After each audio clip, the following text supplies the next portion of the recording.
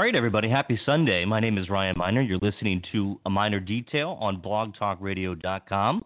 And we have a great show tonight. I am literally right in front of my very good friend whom I've got to meet last year. First time, what was it, Ashwani? Over a cup of coffee? I think so. At Panera Bread. Yeah. But I had the distinct privilege and pleasure to introduce my friend, Ashwani Jain, who is running for Montgomery County Council at large. And I believe you might be the youngest guy running. I think that's what I heard, yeah. Is that true? I Okay. think so. Yeah, I'm 28, so I think I might be the youngest one of them. That's good. That's good. You start out young. So tonight we're just going to have a conversation with Ashwani, and the whole purpose of this is to introduce him. Not that he needs an introduction because he's been at this for quite some time now, but he's running strong. And he is out and about in the community all over the place in Montgomery County. In fact, every time I'm out covering an event, I see him, and he has a great team, and he is really working hard as an organizer. He's a progressive Democrat, and in Montgomery County, I don't see a Republican winning this time around. I mean, it's going to be a tough year for the Republicans, especially here in Montgomery County. But I think we're all really happy that people like Ashwani, as in a young guy with a real plan and a platform and with organizing skills and a hell of a narrative, is going to jump in, and he wants to go into public service. That's admirable. So thanks for coming on tonight. Yeah, thank you so much. I appreciate it. Yeah. So let's just start out by getting to know you and where your life has begun and about your family. Because you have a very interesting backstory. You're a first-generation American, Indian American, and your family immigrated here from India. Yeah. And by the way, if you haven't met Ashwani's mom and dad, they are the two kindest, most interesting, lovable people you will ever meet, and I mean that. And you'll see them occasionally on the campaign trail. And I know that they're very proud of their son, and they should be, because this is it's a big step. This is a milestone. I mean, you're running for an at-large seat in one of our nation's largest jurisdictions. We have a massive education system. We have over 1 million people who live in Montgomery County, and essentially you're going to represent all 1 million, whatever, how many there are. It seems to be growing every day. But Ashwani, he is, like as I mentioned, he's a first-generation American, a native of Montgomery County. So why don't you start and just introduce yourself and tell us about your backstory? Yeah, absolutely. And I want to first just say thank you so much for this opportunity. I always know I'm doing the right thing when I see you. So now that I'm being interviewed by you, I really love it. And thanks for everyone who's listening. So a little bit about me. I'm a first-generation American, like Ryan mentioned. I'm a native of Montgomery County, born and raised, never left. I am a first-generation American. My parents are small business owners. I personally lived and grew up in 4 of the 5 council districts, kind of all over Montgomery County. Which ones? All districts but 2. So 1, 3, 4, and 5. Rockville. And then I live in 2. Okay, yeah. Perfect. So, but I'm 12 minutes away from you. Yeah, you're very close. Yeah, so I just came up on Stony Creek. Ah, okay. And just swung it because I went past Trevilla, and I got to take the back route to get to you. And it took me 12 minutes. Yeah, that's not bad at all. Not bad at all. So if I ever get thrown out, if Kim throws me out, I'm going to come stay. You can stay with me. I'm going to stay with you. And we have the best food too, so we got you. The very, very best food. But a little bit about why I'm running in the first place. So like I mentioned, I'm 28, but 15 years ago when I was 13, I was diagnosed and treated for cancer. Specifically, it was called non-Hodgkin's lymphoma.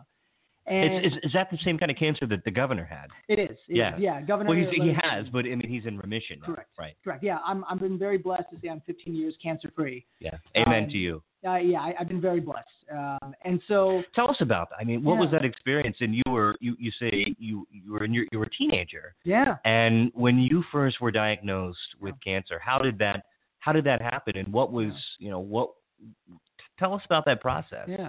Yeah, it's one of those things you never expect to happen. So I was in the middle of 8th grade. Mm-hmm. Like most boys, I just kind of goofed around. I was a great student. I gave my sister a hard time though. You went to which high school? So this is when I was in middle school. Okay. We were middle school, but then I went to Churchill High School after that. Okay, so you're a Churchill grad. Yeah. Just like most people around here. Yeah. Yeah, but 8th grade, I remember, whenever I brushed my teeth, I saw a big tonsil. So my left tonsil was actually covering half of my mouth. Oh, my gosh. But I didn't feel any pain. I was eating fine, drinking fine. I just noticed it whenever I brushed my teeth. Right. So then what ended up happening is I went on a school field trip. And because half of my mouth was covered, I used to snore really loudly. So a bunch of my friends would make fun of me, like, oh, man, you snore so loudly. So what I ended up doing was going to the doctor. Because I said, Mom, Dad, before my next field trip, I need to get this snoring fixed. Yeah. We went to my doctor. As soon as she opened my mouth, my doctor said, you know what? Something's not right here. Like, I don't know what this is, but that shouldn't happen. Mm-hmm. And again, for me, I never thought anything of it. So we get the tonsil removed, and then a month later, we get called into the Children's Hospital in D.C., the oncology unit. Yeah. It's me, my mom, and my dad. We walk into the oncology department. At that point, I'm not thinking anything, but my parents start to notice, hey, something's going on, because why would they call us here? The doctor brought us to his office. He sat us down, and he looked at us and said, oh, Mr. and Mrs. Jain, your son has non-Hodgkin's lymphoma. And at that moment, we didn't know what that meant. So my dad actually laughed and said, oh, great. I thought it was something bad. And then the doctor said, no, I'm sorry, Mr. Jain, your son has cancer. Yeah. And, I was heartbroken. My parents were heartbroken. And even though I didn't understand what cancer was, right, I thought it was only something that happens to old people, and I didn't understand the magnitude of it. It hit me when I looked at my parents and I saw them cry. And for me, that was the first time it hit me saying, okay, I may not make it. This is pretty serious. What stage? So luckily they found it at a very early stage. I only had to go through 4 months of chemotherapy.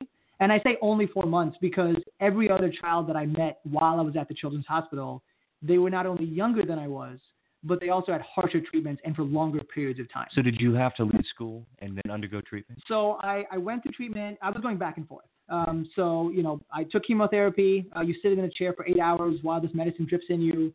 You are completely nauseous. And for the next 2 weeks, you're just in bed, feeling awful. And then I went for a week of class, and I had amazing friends, amazing guidance counselors, teachers who kind of helped me catch up with all my students. And then I did that for 4 months. So out of school for 2 weeks, in school 2 weeks, in school for a week. I managed to still get straight A's. So that was awesome.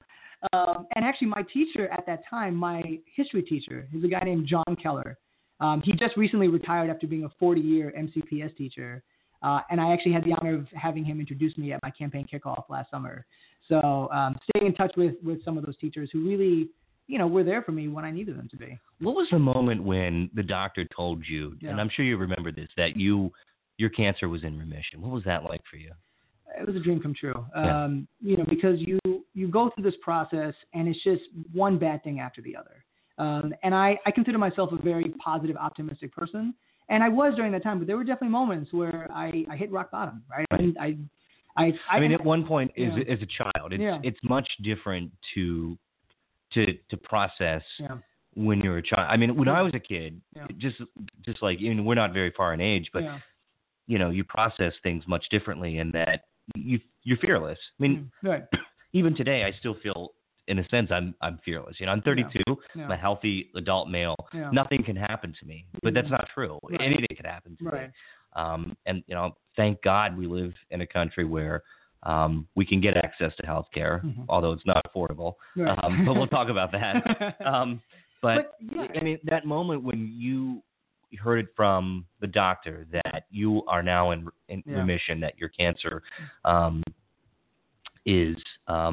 has left. I mean, what? I cried. I cried. I was sitting with my mom, my dad, and my younger sister. We sat in the hospital room. The doctor told us that, okay, after all the tests and treatments, we can finally say that you are in remission. Wow. And all of us just kind of looked at each other and we just started crying. I would have had a party. I would. I mean, and going through that, and even as a kid and as a teenager, was it spiritual for you? It really was. It taught me not only the importance of appreciating every single minute because you're not guaranteed it. It also taught me to be very thankful because even though I had an awful situation, I looked around and there were so many other people who had it worse off. And so it taught me not only about appreciating life, but appreciating the position I was in. Having, an amazing support network, having parents who had health insurance and could take me to the treatments, having a family that were able to take time off to spend time with me and take me to my treatments. having teachers that were able to help me catch up with school so I didn't feel like an outsider. Right. I didn't feel like I was missing out in life. And having friends who were there just to pick up the phone call when I needed to talk to somebody. And that experience of going through cancer treatment and chemo, I'm sure it's life-altering. It is. Just completely. I mean, it changes everything. Yeah. And now, even hearing the word cancer, all these emotions rush back to me. And I think that is what I take with me every single day in everything that I've done in my life, professionally or personally. It is always waking up, being thankful that I have the opportunity to wake up. Is there a single person through that experience, and there may be many people, that guided you through that were, of course, your parents, but was, it could have been your mom and dad or anybody else, but do you remember like a single person who said something to you during that process that made you fear less? Yeah, I mean, in addition to my family and my friends, I would say there was one particular person. He was a guy named Matty Stefanik. He might have been around my age, 12 at the time. He actually made it big because he wrote a bunch of short poems, and actually Oprah featured him on her show when she had it. Well, if you get on Oprah, you go big. Yeah, right. Yeah. So this kid Matty Stefanik, he sat right next to me in one of my treatments one time. And, he was pretty much on life support at that time, but he was still able to talk and communicate. And he was a celebrity, right? Everyone in the hospital was like, oh, my God, Matty is here. Matty is here. Yeah. I didn't know about him until much later. But here's a kid who's on essentially this life support machine. I am getting really nauseous, and I'm throwing up, right, through the chemotherapy. And he turns to me, and he just says, hey, don't worry, you're going to be fine. Huh. I believe in you, and I'm here for you. And that moment in particular broke my heart. But then it also made me feel so empowered because I said, here's a kid who I can visibly see is going through harsher treatments than I'm going through. Mm-hmm. And yet he has the humility and just the heart to come to me and say this and really look out for me.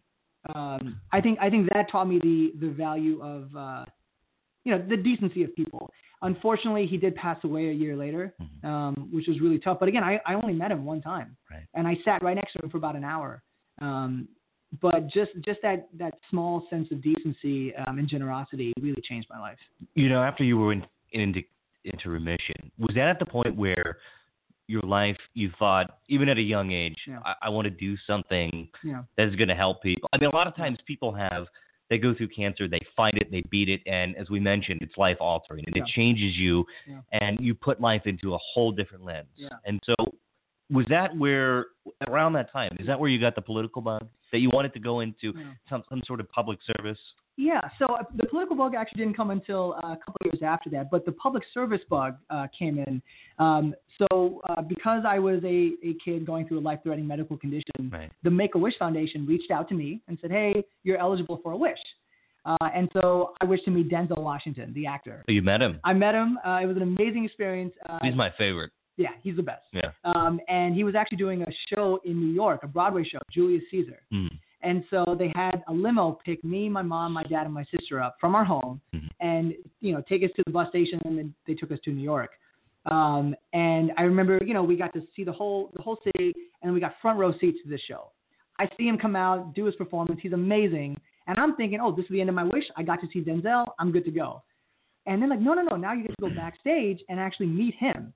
I'm like, oh my gosh. So I go backstage with my family, and literally just from the abyss, he pops out and takes us to his dressing room. And for 15 minutes, he spends just chatting with us. Mm-hmm.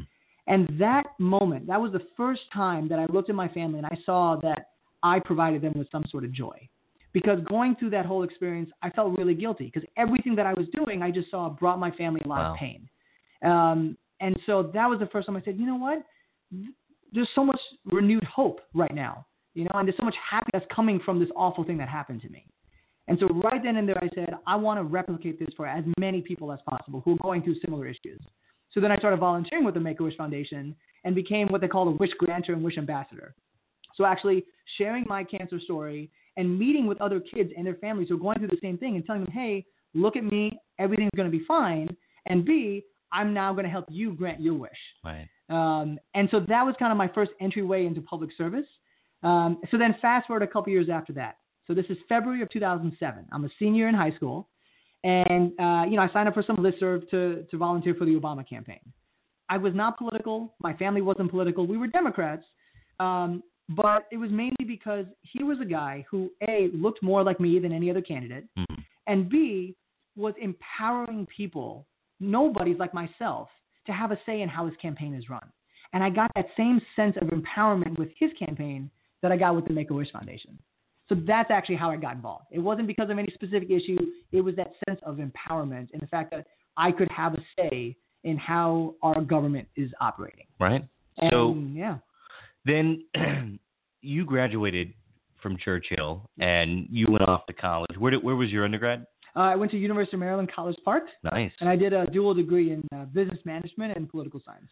So were you active in politics? Yeah. So after the president won his first election, and when I went off to college, I actually became his student director for the state of Maryland for his grassroots organization, OFA.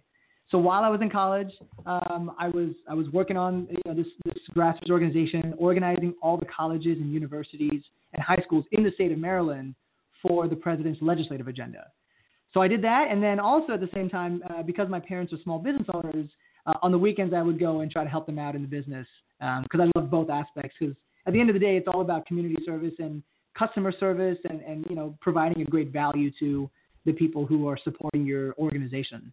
So I was a pretty busy student, but that also helped me stay out of trouble, and it was something that I love to do. So yeah, it was a great opportunity. And then you went to work for the president. I did, yeah. So talk about that.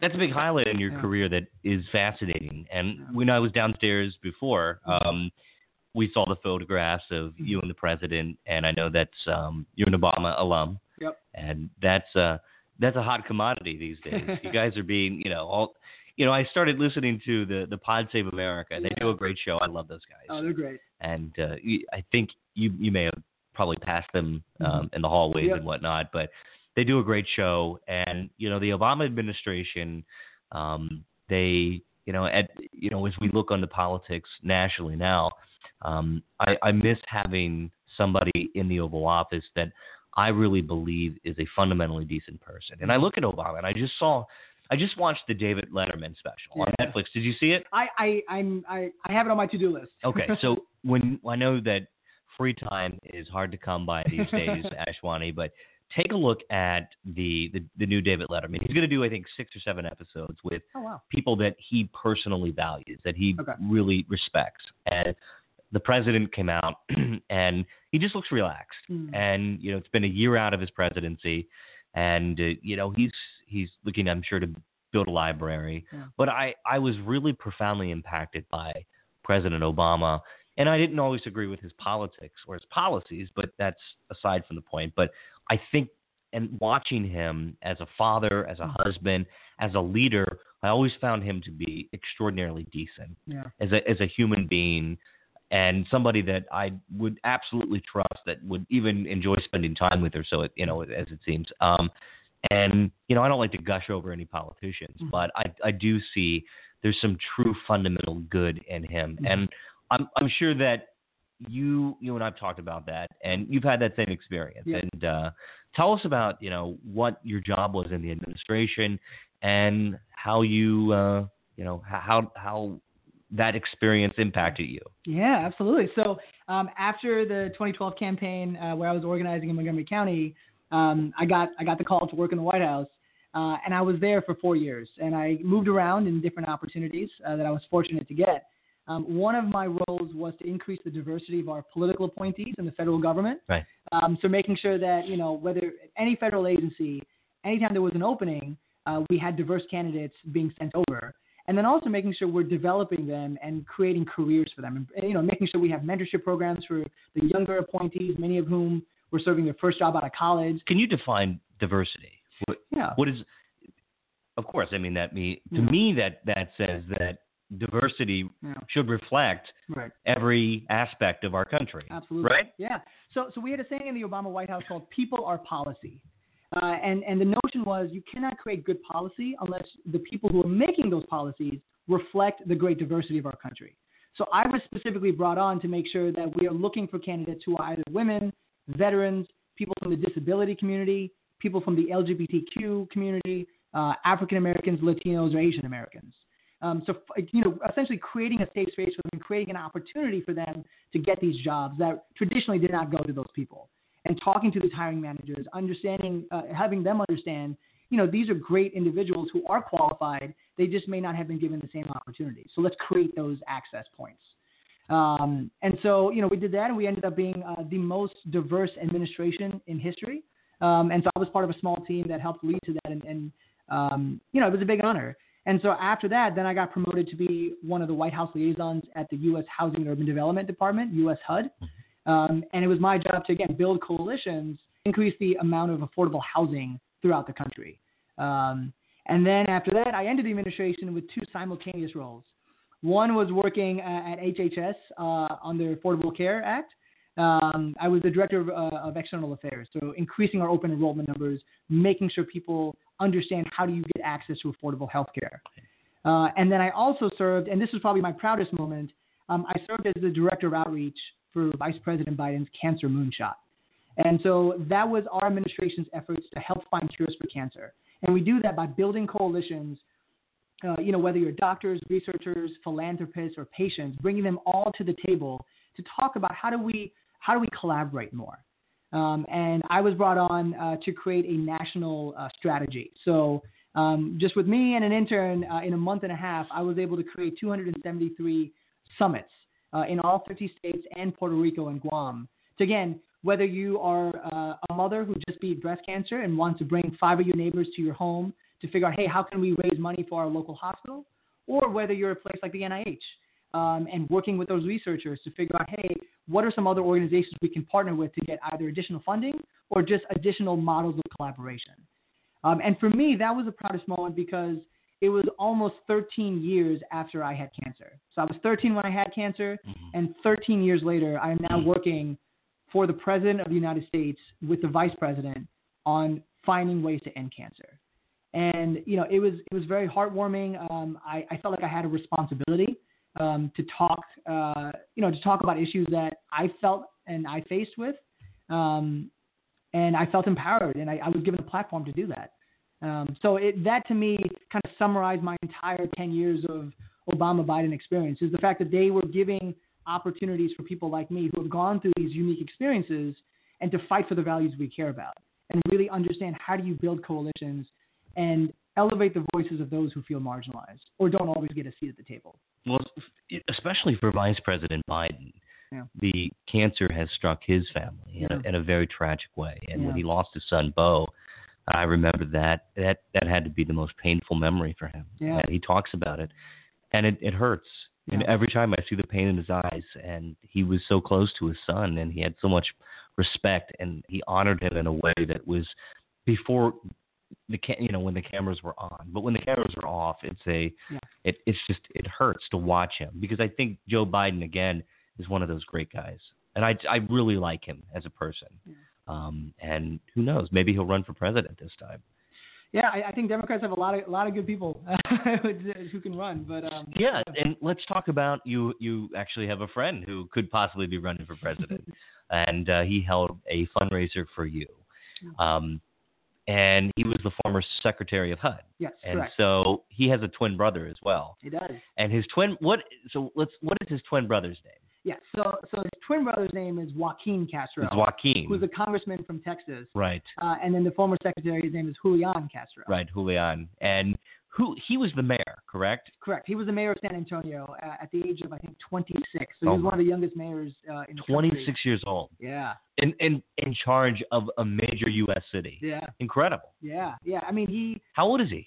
I don't want to mistake his age, but he's pretty young. But is he in his 40s yet? I want to say he's in his early 40s, but I don't want to mess up the age. So he recently held a fundraiser for you, and that probably drew a good crowd. And so he's definitely. Does he live in Montgomery County now? No. So actually, after his appointment ended in January of last year, he moved back to Texas. To Texas with his wife and 2 kids. Great. Okay. Yeah. And he has a bright future. Yeah. I mean, he really is the definition of a public servant. I had the honor of working with him. He became one of my mentors. Obviously, as you mentioned, he's endorsed me in my campaign, but he's someone that I look up to as a role model because he talks the talk. Even behind the scenes, I've traveled with him all around the country, and I've seen him when the cameras are off, when there's no one around, and he's always talking about what is the bottom line, how is this going to affect this family or that person, right? He gets really individualized, and I love that about him, and I think that's something that I'm hoping to aspire to be, right? If I'm honored to be elected in the county council, I want to govern that way. I want to be someone who's very mindful of actually listening to people, even if I don't agree with them or they don't agree with me, and reaching out to people who don't traditionally come to political events or have a voice. Let's talk about that. That is an issue that I think about a lot. We attend a lot of these same events together, right, Ashwani? Yep. And we show up and we talk to plenty of people. Yeah. We see the same faces all the time. Yeah. I see the same faces. I'm sure you do. And event, you see the similar group of, 500 or 1,000 people who constantly pay attention. Right. And it's the activists. It's the people who are plugged into the campaign circuit, campaign people that are working with some of your opponents or elsewhere. How do we get more people invested in this process? Because I still feel like that it's January. Mailers haven't really started going out yet. Right. Some have, but I still feel like that there's so many people that haven't been touched. Yeah. And the more and more that you can touch and reach people, I think that you're going to have a much better opportunity to be one of those 4. And in this race, there are 4 seats that are up for grabs at the at-large race. And then, of course, the individual councilmanic districts are up as well. So how do we reach those people that aren't traditionally involved in politics, but still vote every time? They're the super voters, that they may not show up to the forums. They may not even listen to this show, and they may not read the blogs. They may not follow the news, but they still go out and vote. That's the people that you really have to reach out to, because sometimes while they vote, which is exactly what we want them to be doing, I feel like that they may not have all the information, or they just haven't been introduced to a certain candidate. And Ashwani, in this field, distinguishing yourself is a major priority. Yeah. And so there's 30-some people running, right? I think there's officially 31, if I'm not mistaken. That's more candidates running for 4 seats than almost any race in the history of Montgomery County. I think that's accurate. So, you know what? Yeah. How do we reach those people, and how can you distinguish yourself? Yeah. What's that process? Yeah. So I'll start by saying I think the great thing about Montgomery County is we are blessed with so many great individuals who are running. And after the election last year, the presidential election, we've started to see a lot of new people get engaged, a lot of new activist groups start up. So we are seeing a higher level of engagement than ever before, which is great. And the fact that we do have so many more candidates running, I think naturally will allow more people to tune in, understand that there is an election coming up. This is what a county council member does. But then I think it really comes down to the candidates themselves to really create those platforms for those individuals, for those voters who are not always engaged in our politics, right? Because they're busy, right? Some of these have 2 or 3 jobs. They have families to attend to. They're working really hard. And they're not always given a voice or a platform to express their views. Whether it's young people, people from diverse communities, et cetera, or even geographically, right? People, depending on where you live in the county, you don't always have the same access to opportunities. And so what I've been very focused on in my campaign is creating a rock star team of people who understand how do you run grassroots campaigns, right? For me personally, living in the county at large and organizing in the county at large, I think I have a good understanding of how do you really reach communities all around this county. But then now I add in my campaign team, and it's being very mindful. My campaign manager, for example, he's transgender, and he was the first openly transgender White House liaison in the federal government. I have 9 different teams, whether it's a policy team, a communication team, a data team, et cetera, all run by women. I have a fellowship program that I started that's specifically designed to get more students engaged and take leadership roles in my campaign, and also teaching them not only how do you help me, but how can we develop you professionally, and how can we teach you about how politics works, especially at the local level. So again, creating these opportunities, and then also just doing the work, right? Getting out there. I spend all my time actually talking to voters, right? Whether it's over the phone or whether it's knocking on their doors. And for that, obviously, I need funds, but I also need a lot of volunteers. And I've been blessed to say that I have officially signed up 552 volunteers to my campaign. Wow.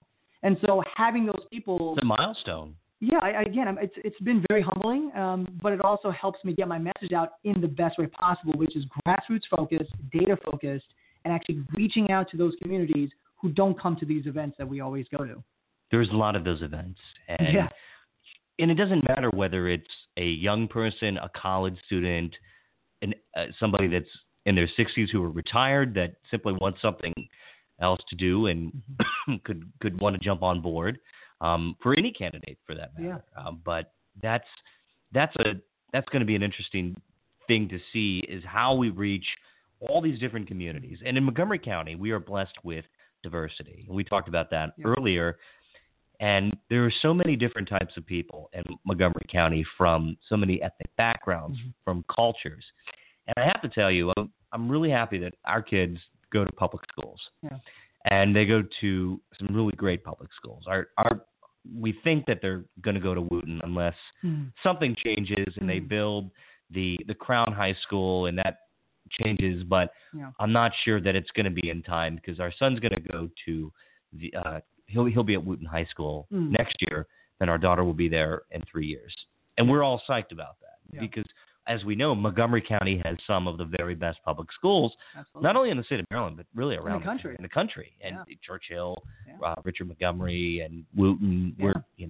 I'm absolutely thrilled that we have that opportunity. Just to go back to my point, that getting out and about and talking to people, having those basic conversations, whether it be all the way up in Boyd's down to Tacoma Park, from Potomac to Olney, there are people that pay attention. And then there's nothing more thrilling than having a candidate come knock on your door and ask them for your vote. Yeah. And this is a huge county, and you have to have a diverse team that is going to go out and be able to hit these massive neighborhoods and different people in all different types of communities, whether it's, we're in a more rural part of the community now, but in urban Silver Spring, I mean, you may go to Silver Spring for a day and be able to hit 200 doors, and that's a lot. I mean, and then I go to Poolsville, for example, or Clarksburg, and hit 50 doors, and it takes you 8 hours. Yeah. So, and that's a bit of a struggle, but nonetheless, engaging people. And I think social media is one way to do it. And you've built a following, and you've also, I want to bring this up. This past week was when candidates were required by Maryland law to post their numbers. And you did well. You did really well. How much money have you raised? Yeah, I've been very blessed. We have a little more than $133,000 that we raised.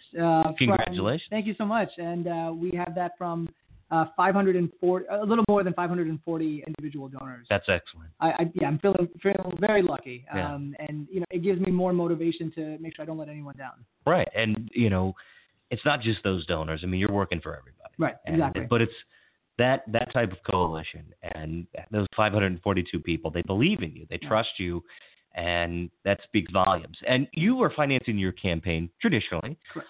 I know many candidates have opted for public financing, and I'm sure that I don't want to necessarily say you've taken heat for that, but some candidates like yourself who've opted to do traditional financing, what was your method? How did you reason that out? Yeah, absolutely. So I'm a big believer in public financing, and I fully support it, and I'm really excited to see it benefit so many new candidates. The reason I decided not to do it was I've just been very fortunate and blessed to have many family and friends, including my former colleagues from the Obama administration, who, like you said, believe in me, believe in my vision for Montgomery County, and want to help me get my message out in a county with 1 million residents and in an election with 30 plus candidates. Right. And so for me, it's still been focused on running a people progressive focused campaign. I do have more than 540 individual donors. More importantly, I have 550 plus volunteers. And I have received the endorsements of individuals both nationally and also locally, again, of people who understand that I am focused on issues and I'm focused on local issues that matter most to people. I just need some help getting my message out. True. And that's how you win. Right. And I'll just add in, another part of being very mindful of that is I'm not taking a dime from developers, and I'm not taking a dime from corporations. Okay. Yeah, and in fact, I've actually received some checks from them in the past, and I've actually returned all of them. Okay. So no corporations and no developers. Correct. And what's your reasoning for that? Is it because you don't want to be beholden to any, I don't want to call, maybe you could call them a special interest, but there are some candidates who have taken significant amounts of money from county developers. Sure. And is that just something that makes you uncomfortable? Yeah, I don't want my hands to be tied by anyone. And again, I am running to represent my neighbors, the people that I grew up in and love. I am running to represent the individuals in Montgomery County, whether they have a voice or not. And I want to be that champion for them. And I felt like if I took money from corporations or if I took money from developers, I may not be able to succeed in my mission. Yeah, that's fair. Ashwani, as a young guy getting into this and in your 20s, have you ever been criticized that, you're too young, or that, this is great, but, go for something smaller. Has that ever come up? All the time. I would say oftentimes in my professional life, I am usually the youngest person in the room. I'm also usually the only person of color. And so, I think what I tell people is, listen, going through cancer at the age of 13, it really makes you grow up fast. Sure. And so, it's being very mindful of, yes, that is going to be the perception that people have.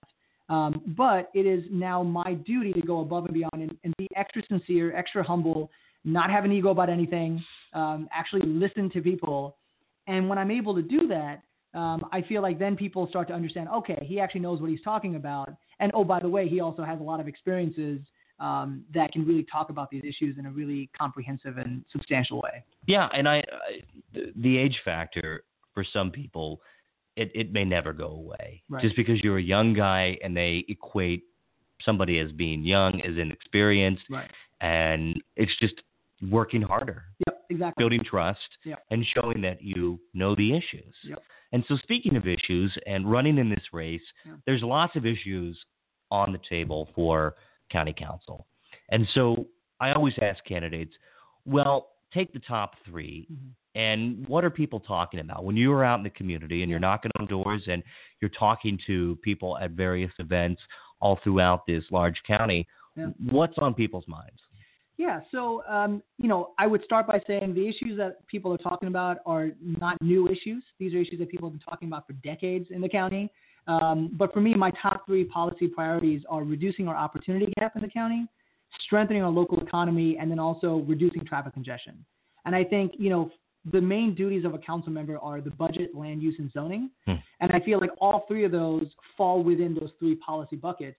And again, all the issues that people are facing tend to fall in each of those three buckets. And so I've been very mindful of not just coming with my own policy platform, but actually doing a listening tour of the county, meeting with not only community leaders and activists and current elected officials, but also meeting with real residents and real voters. And so through that, I've been able to come up with a really good policy platform that I'm really proud of. Yeah. Let's start with the last issue that you mentioned, which is traffic congestion. Yeah. And that is where I will look to leaders like yourself and many other coalitions and organizations that are looking to find responsible ways to get less cars on the road and to mitigate this massive problem. Yep. And we should state it here and now that we do have a problem in Montgomery County. We have an infrastructure problem, and there are thousands and thousands of cars that travel 270 and 495 every single day. And as I mentioned to you, I work over in Virginia, and so crossing the American Legion Bridge, it all depends on which time. Now, if I leave early in the morning, then I can gauge traffic and typically navigate and get my way over there within 35 to 40 minutes, right? So, but coming home from Northern Virginia on a Tuesday, Wednesday, Thursday night, forget about it. I leave at 6 o'clock. Sometimes I don't get home until 7:30. Yeah. That's time away from my family. That's time away from doing a minor detail. And that's time away from everything. Yeah. And luckily, I keep myself occupied with Pod Save America podcast in the car. But nonetheless, I I don't want to be wasting my time and my life in traffic. I want to be able to get where I need to go in a relatively short period of time. Yeah. So what do we do? What is the steps to combat this? Yeah, so I would start by saying there's obviously no easy solution. If it was easy, it would have already been fixed. Right. But I do support a comprehensive transportation infrastructure plan that not only reduces congestion, but also reduces pollution and, more importantly, increases accessibility and connectivity for residents all around this county, regardless of where you live. And I think there's a two-pronged approach to that. One is understanding the needs of residents in down county, and then also the second is understanding the needs of residents in up county. Yes. Both of whom face very different transportation needs. That's right. And that's where we need to draw the line and say what works down county is not necessarily going to work up county. Absolutely. And having lived here for some time now, I can tell you that while I would love to take the Purple Line to work, while I would love to use look, even the metro is inconvenient here in certain places when it works. And it's not accessible. It's not accessible. Yeah. But things like bus rapid transit, is that something you would support? Yeah. So looking at what I'm hearing from residents in down county, a lot of whom are, when they go from Bethesda to Tacoma Park, for example, they can't get there without driving or without taking an hour-long trip on the Red Line through D.C. Mm-hmm. So for that reason, I do support the Purple Line. I do support expanding the bus rapid transit, the BRT system. And I also support creating more designated bike lanes and also sidewalks and crossways near areas of mass transit. On the flip side of that, for residents in Up County, through my conversations with them, I've heard repeatedly that they feel their concerns are not being given the same considerations as residents of Down County, right? I mean, these residents are not really connected by transit systems currently. And, the county created a master plan that encouraged development in Up County, but did not provide that transportation infrastructure. And so for that reason, I do support investments in what they call the CCT, the Corridor Cities Transitway, which connects Clarksburg to Shady Grove. I also support a limited expansion of M83, which connects Gaithersburg and Germantown. A limited? Yeah. So again, making sure that we're doing everything we can to still encourage more transit options or more designated bus lanes. Again, making sure that if we expand roadways, which we should, depending upon where you live in the county, we're also doing in a way that we're still incentivizing people to take the bus or to drive electric vehicles or to carpool. Right. And then I also support, looking at expanding I-270, again, in the same mindset of expanding I-270 if we're also creating more of these designated bus lanes or HOV lanes. Could we do reversible lanes? I'm also, yes.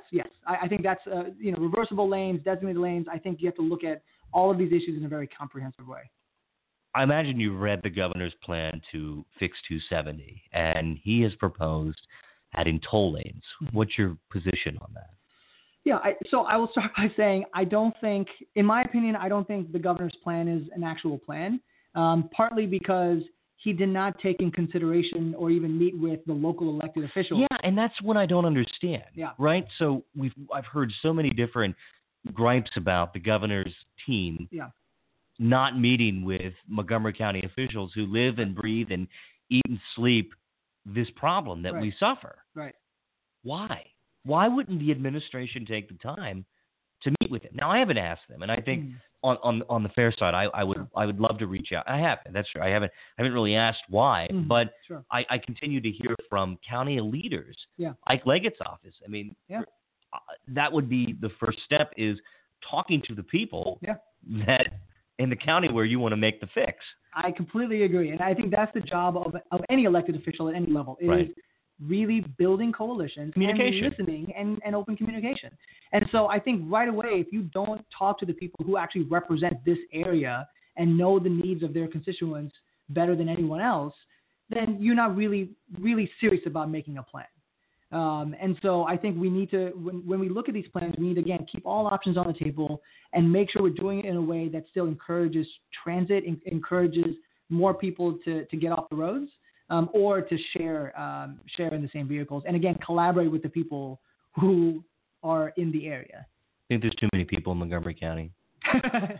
We have a great diversity of people, and there's definitely a lot of people who live here, but rightly so, right? I mean, but there's a lot of people who live here but still have no access to affordable housing. Right. No. Right. So and they get priced out of our cities when new development happens, and it's not affordable.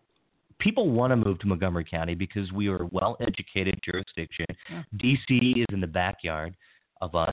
And let's cross our fingers that, look, we're on the list for Amazon. Top 20. Okay? Yeah. And I know we all celebrated that.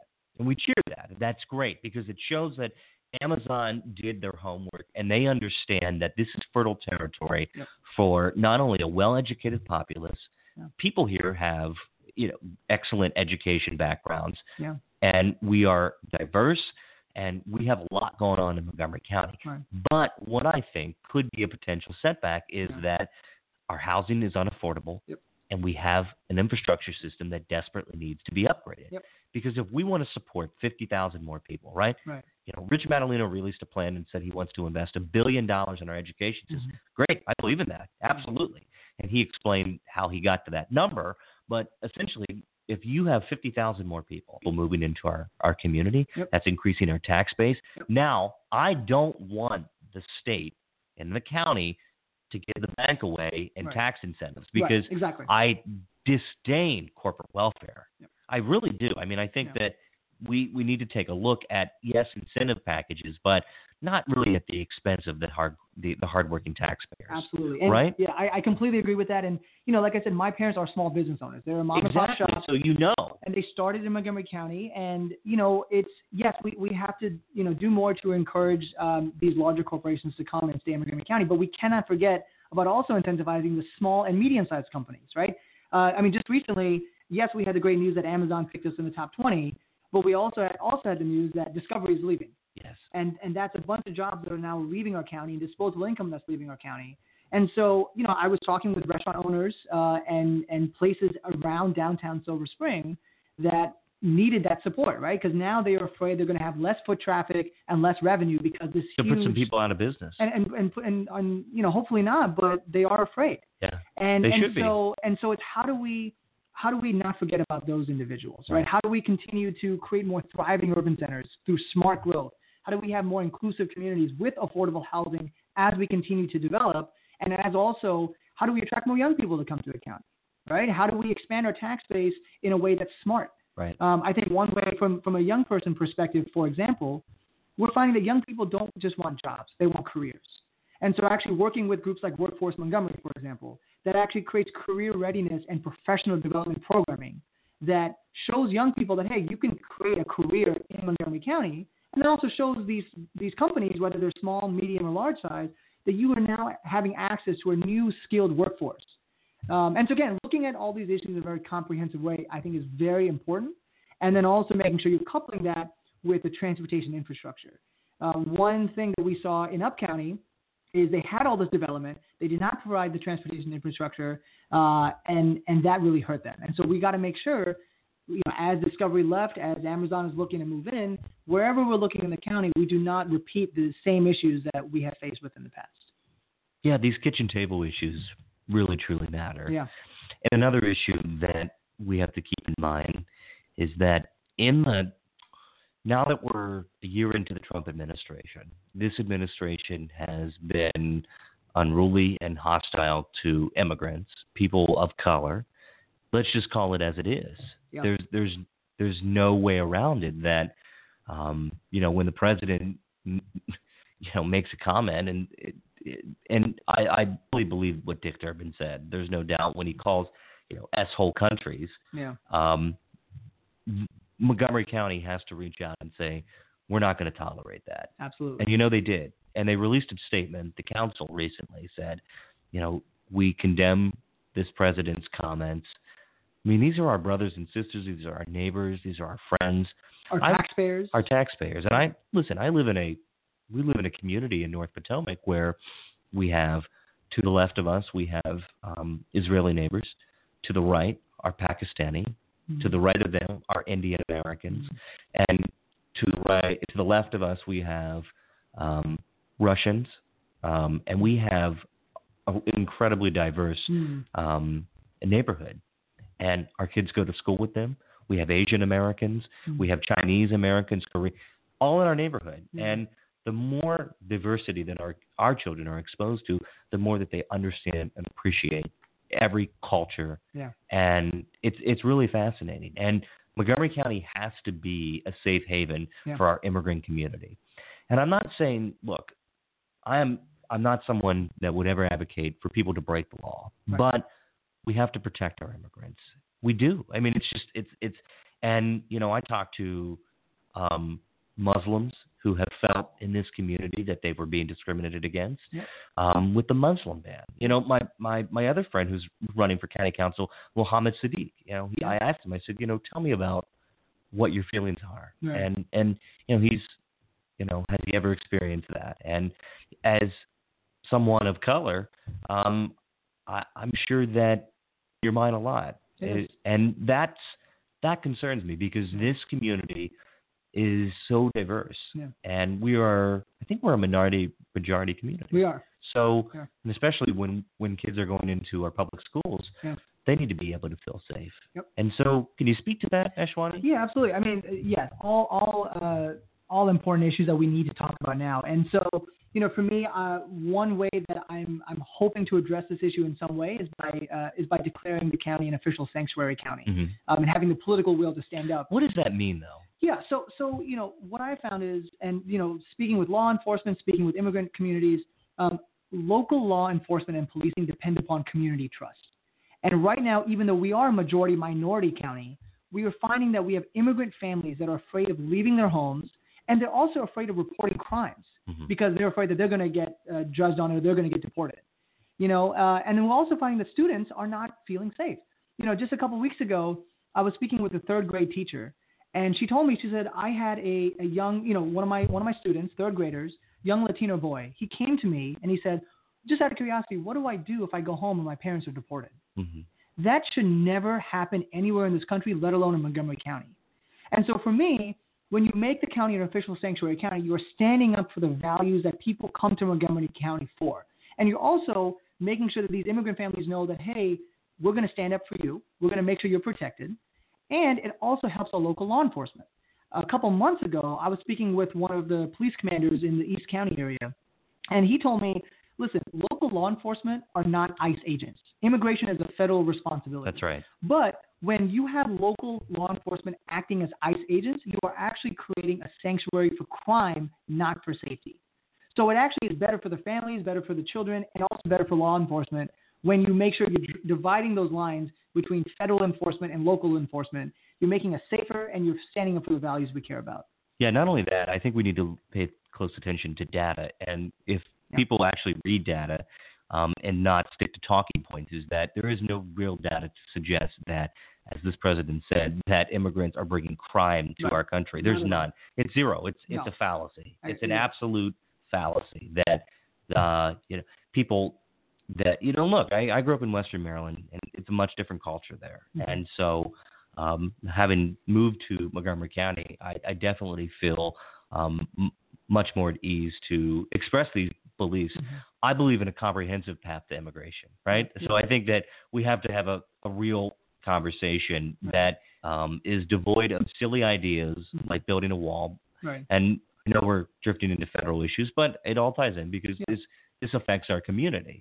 And I think we need to take a real look at the immigration policy, but it's good to see that you're supportive of standing up for immigrants' rights. And not only that, I'm a fierce civil libertarian. I believe that if you are in our country, you are still entitled to the protections of our Bill of Rights. And you have the protection of speech. You have the protection to practice your religion without the government infringing upon that right. You have the very protection to defend yourself if you are tried for a crime, and if you come into contact with police, you should be able to invoke your civil liberties at that time. And that is vitally important, that we teach kids, students, how to exercise those rights and not be afraid. And look, 99% of law enforcement are our friends. I mean, absolutely, they're amazing public servants. And think about it. We have one of the finest police chiefs in the country right here, in Tom Manger. This guy is A+. I've heard him speak. I've had an opportunity to talk to him. Montgomery County Police do their jobs, and they do it exceptionally well. I'm very grateful for that. And Tom Manger has taken an excellent approach to community policing. So we should be very thankful for that. Yeah. And so, a lot of the times when I've been at some of these other county forums, they've talked a lot about climate issues, right? So let's briefly touch upon that, because I know you've listed that on your website, and you've talked a lot about science as well. So how can the county affect climate issues? Yeah, so obviously a lot of that is at the federal and state level, but there are certain things that we can do to do our part for climate change. One of my roles before I worked at the White House was at a group called the Climate Action Campaign. And that was essentially, my job was to find non-traditional partners. So traditionally, when you talk about climate change, you got a certain group of people who are always coming to those meetings. And so it was my job to figure out, how do we branch out? How do we talk about climate change in a way that we bring in non-traditional partners? So, for example, talking with priests and saying, how climate change is actually a human rights issue. It's a civil rights issue. It's a health issue. And then having them understand, oh, yeah, that actually does affect my community, and bringing them to the table. Or talking with military leaders at the naval base in Virginia and saying, oh, these rising sea levels are actually affecting your base, and that costs more money. It's less safe. So again, finding ways to build those partnerships. And I think that's something that I would like to do if I'm elected. And we can do that in a couple of ways, right? One is when we develop, right? Like I said, some of the primary duties of a council member are budget, land use, and zoning. So through that, we work with developers that as they're developing, I want it to be a requirement that we will only give you increased density or height if you include more affordable housing units than previously requested. So that's one option. But we also can go beyond that and say, we'll also give you increased density or height bonuses if you have solar panels on your new buildings, if you have designated money that goes to green spaces or to bike paths, or if you have your parking lots having more stations for electric vehicles. Right? All of those things are going to help in terms of the climate change policies that we want to see. And then also something as small as looking at banning certain pesticides that we put on our lawns. I'm a cancer survivor. Some of these pesticides are very dangerous. Yeah, George Leventhal had a bill for that. I think so. Yeah. Yes. So looking at what can we do at the county level, and there's a lot that we can do. And then going back to the transportation infrastructure, when you have more access to transit, when you have more incentives for people to try to carpool together or take buses or take the metro if you're able to get them access to it, that's reducing our pollution and our carbon intake. So there's a lot that we can do at the county level, and then also partnering with our state delegation and really representing the values of our constituents at in Annapolis with hopefully a Democratic governor. I think that's another way that we can kind of push on those issues. Right. In this crowded field, Ashwani, you are going to have to stand out in some way, and I think your story does that. But if you were standing on a stage with all 30 of your competitors and they went succinctly down the line and asked each of the candidates what separates them, give people a reason to vote for you. What is that reason? Tell us, the listeners tonight, what is that tangible reason that they can hold on to, that they can take it to the bank, and that you're going to be their advocate? What is that reason? Absolutely. I would say that I've been fighting my entire life to fight for the values that so many of us in Montgomery County care about. Going through my cancer experience has taught me how to elevate the voices of those who feel marginalized and don't always feel like they're being heard or listened to. And then through my work in the Obama White House and on his campaigns, I have engaged communities all over Montgomery County, whether it's getting them access to affordable housing, affordable health care, getting them opportunities to develop themselves professionally and increase the diversity of our politics, and make government more representative, more responsive, more inclusive, and more accountable. And for me, as someone who has lived in the county at large and organized in the county at large, I think I bring that unique perspective to the table. And, the fact that I am building a great grassroots team hopefully can show people that I'm serious about listening and building coalitions. My hashtag is Engage Empower MoCo, and it is Engage Empower MoCo for a reason. It's because I think that the true way we can advance our politics and really advance the public policies that we care about is by engaging and empowering where they live, regardless of how they look or regardless of who they love. Amen to that. Where can people find you on the web? So my website's voteashwanijain.com. They can also use the hashtag Engage Empower MoCo. They can also send me an email at ajane@voteashwanijain.com. And I'm also on Facebook, Instagram, and Twitter at Ashwani Jain Moko. When's the primary is? Oh, God, still 6 months away. Well, no, that's good for candidates. You have time. You have time to get out there. Yeah. The primary is on June the 26th, 2018, and then early voting, of course, will begin before. I always early vote. I like to get it out of the way. Yeah. But there is a thrill about going on election day. Yeah. And where's your polling station? Where do you vote at? Potomac Elementary School, actually. Oh, right down the street. Yeah, right down the street. Yeah, our polling station is Trevella Elementary School. Okay. Great. So I voted there. No, actually, living in Montgomery County, I've always early voted. Yeah. Yeah, I love it. That's great. I know. And sometimes I've had to vote absentee because I either wasn't going to be around, but I've always voted. Yeah. And so this is a year where people are going to come out. I really believe it. I think this is one of those years where it's going to be. I don't know if it's going to be a wave, but I think it's going to be. You're going to see some reflection of not anger, but just a change election. Yeah. Where 2016 was, of course, not the way that we had hoped it would go, and it was a setback. But think about all of the energy that has transpired because of that. That has been born out of that presidential election. That has invigorated people to jump into the conversation and say, I care. Whether it be about a federal issue, about a state issue, or about a local issue, people are engaged. Yeah. And that's important because guys like you are going to be our future leaders.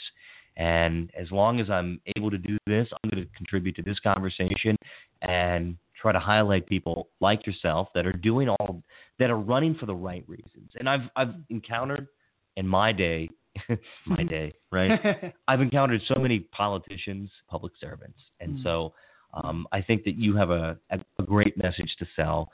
And what I've noticed, and this is personal, and take off my journalist hat, but I've noticed that when you say it, you mean it. And you have shown me that you're serious and that you're capable and that you have thought out the issues. And this is not to have a title, but you're truly trying to change the community for the better. And that's important. And that's exactly what we want from our elected leaders. So I'm excited for you. You have an interesting path forward in that there's 6 months to go. And you have such a diverse territory. I don't know how you're going to do it. I mean, I don't envy you. Yeah. I don't envy any of these guys that are and gals that are running for public office because Montgomery County is a huge place. But so just to wrap up, is there any upcoming forums where they can see you, or has any of that been scheduled yet? I know that there are groups that are planning it right now. Okay. I believe there is one coming up, but I'm blanking on the specific one. So. Yeah, I mean, like I said, on my website, I actually have a Get Engaged tab. Yeah. And it's my public calendar. Okay. Anyone can go there. Every single public event that I go to, I put it on their website so people can check me out that way. Excellent. And they can also reach out to me through the contacts that I have over there because I'd love to hear from them. And I just want to also just end by saying that you, Ryan, and your wife, Kim, are just lovely people. Oh. And I remember from the very first time that we met, we spoke about these issues in a very sincere way and not from a journalistic way or from a candidate way. It was just as a human way. Yeah. And you, through the show, you're providing a safe space to talk about issues that people care about in a really humble and sincere way. And so I really appreciate everything that you do as well. Oh, thank you. Yeah, it's what I try to do. And it's all, I mean, I love this community. I love talking to people and just having a conversation. And so I hope that reflects. And as I do this more and more often, I get a lot out of it, and it's really the highlight of my week. And it's a good way to begin your week. And as I mentioned to you offline, that this interview is going to be available through a podcast and through, I'm sure your Facebook will share it, and on mine as well, and on my website at aminordetail.com. So with that, Ashwani, thank you for coming on and spending the Sunday evening, and I'm excited for your career trajectory. I think it's going to be fascinating to watch how all of this race unfolds. But I think you have a bright future, my friend. So thanks for doing this. Thank you. All right.